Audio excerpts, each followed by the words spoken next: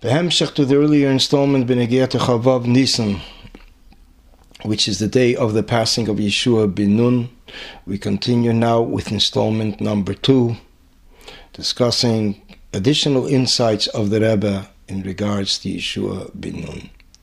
In Nesicha Shabbos Parsha Shmini Tafshin Mem Zayin, 1987, the Rebbe said the following, as it is translated here in English by Sichas in English. The countenance of Moshe was like that of the sun. The countenance of Yeshua was like that of the moon. In general, then, we take from the 26th of Nisan the importance of the interplay between giver and receiver. Just as Yeshua's manner of receiving was total, which later made him the fitting leader of the Jewish people and the replacement of Moshe in all matters, so too the same approach should govern all matters. Yeshua functioned in another area where Moshe had no direct input, the conquest of the Holy Land. In fact, Yeshua is called the first of the conquerors. Moshe led the people in a supernatural manner under miraculous condition during the 40 years in the wilderness. In contrast, Yeshua brought them into the land and led them through years of physical conquest and settlement into the natural and normal system of life in a homeland. Spiritually, they had to convert the land of the Knaanite, the lowest of levels, into Eretz Yisrael, the loftiest state.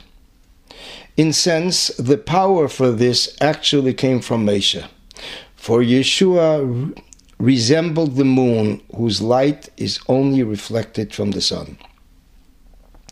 Although Yeshua's approach was basically a natural procedure of conquest, nevertheless, the initial steps had to be taken in a miraculous fashion, using the supernatural powers carried over from Moshe. Now, Moshe's approach was immeasurably higher than Yeshua's. Yet, it was with the power of Moshe's efforts that Yeshua was able to ultimately carry out his own role, just as the moon shines only with the sun's light. This power of the supernatural, which came into the normal human events during Yeshua's lifetime, also continues to influence us after the passing of Yeshua. The final conquest of the Holy Land did not take place until after Yeshua's passing. In a Sikha on Shabbos Parshas Bamidbar, Tafshin Memtes 1989, the Rebbe stated, as we mentioned earlier, that the countenance of Moshe is like that of the sun. The countenance of Yeshua was like that of the moon. And the Rebbe explains that although the moon is not within the range and standard of the sun, nevertheless the full light of the sun is reflected in the moon. And Yeshua served as a Nasi and as a king, which implies that he was a leader for the Jewish nation in a spiritual sense. This is the title of Nasi, and a physical sense, which is the title of king. On another occasion, Shabbos Parshas V'eschanan, Tafshin Nun Aleph, Tinose 1991, the Rebbe elaborated on the fact that Yeshua was the one to lead the nation into Eretz Yisrael. What is the difference between Moshe and Yeshua? The manner and the means of conquering and entering Eretz Yisrael through Yeshua was unique in the sense that, unlike as by Moshe, whereas the matters in the desert were all accomplished in a miraculous process without much, if at all, the intervention and the initiative of the Jewish people, the Jewish nation. But during Yeshua's leadership, it was the initiative of the people that they were able to accomplish what was needed to be accomplished after they have initially received the Keach that carried over from Moshe to Yeshua.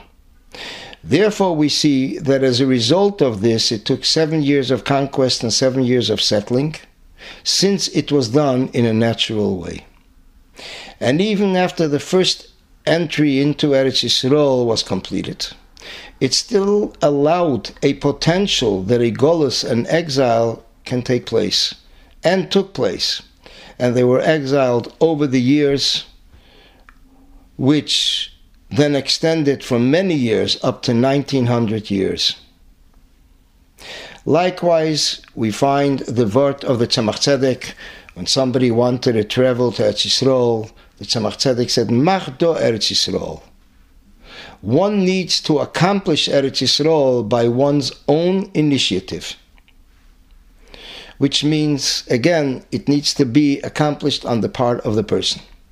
And as the Alter Rebbe cites in Tanya, that through refinement in the time of exile, one merits to re-enter Eretz Yisrael and return to the original home. And finally, in a Sikha from Parsha Ki Sisa, Tinose, 1991, the Rebbe notes in a footnote regarding the name of Yeshua. The letters of his name are the first 3 letters of Hashem's name, Yud Kei Vav. And Shin Ayin are Kabbalistically, as it is indicated in its numeric value, the 370 lights, revelations from the highest attribute, which is Keser. And in Keser itself, the higher sphere of Keser, which is Atik.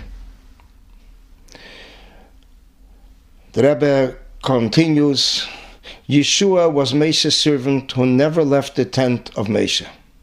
This aspect of Yeshua is also found by every Yid, as well as the aspect of Moshe, and especially through Torah, through the study of Torah, as Moshe received Torah from Sinai and relayed it to Yeshua, and that is incorporated in every Yid.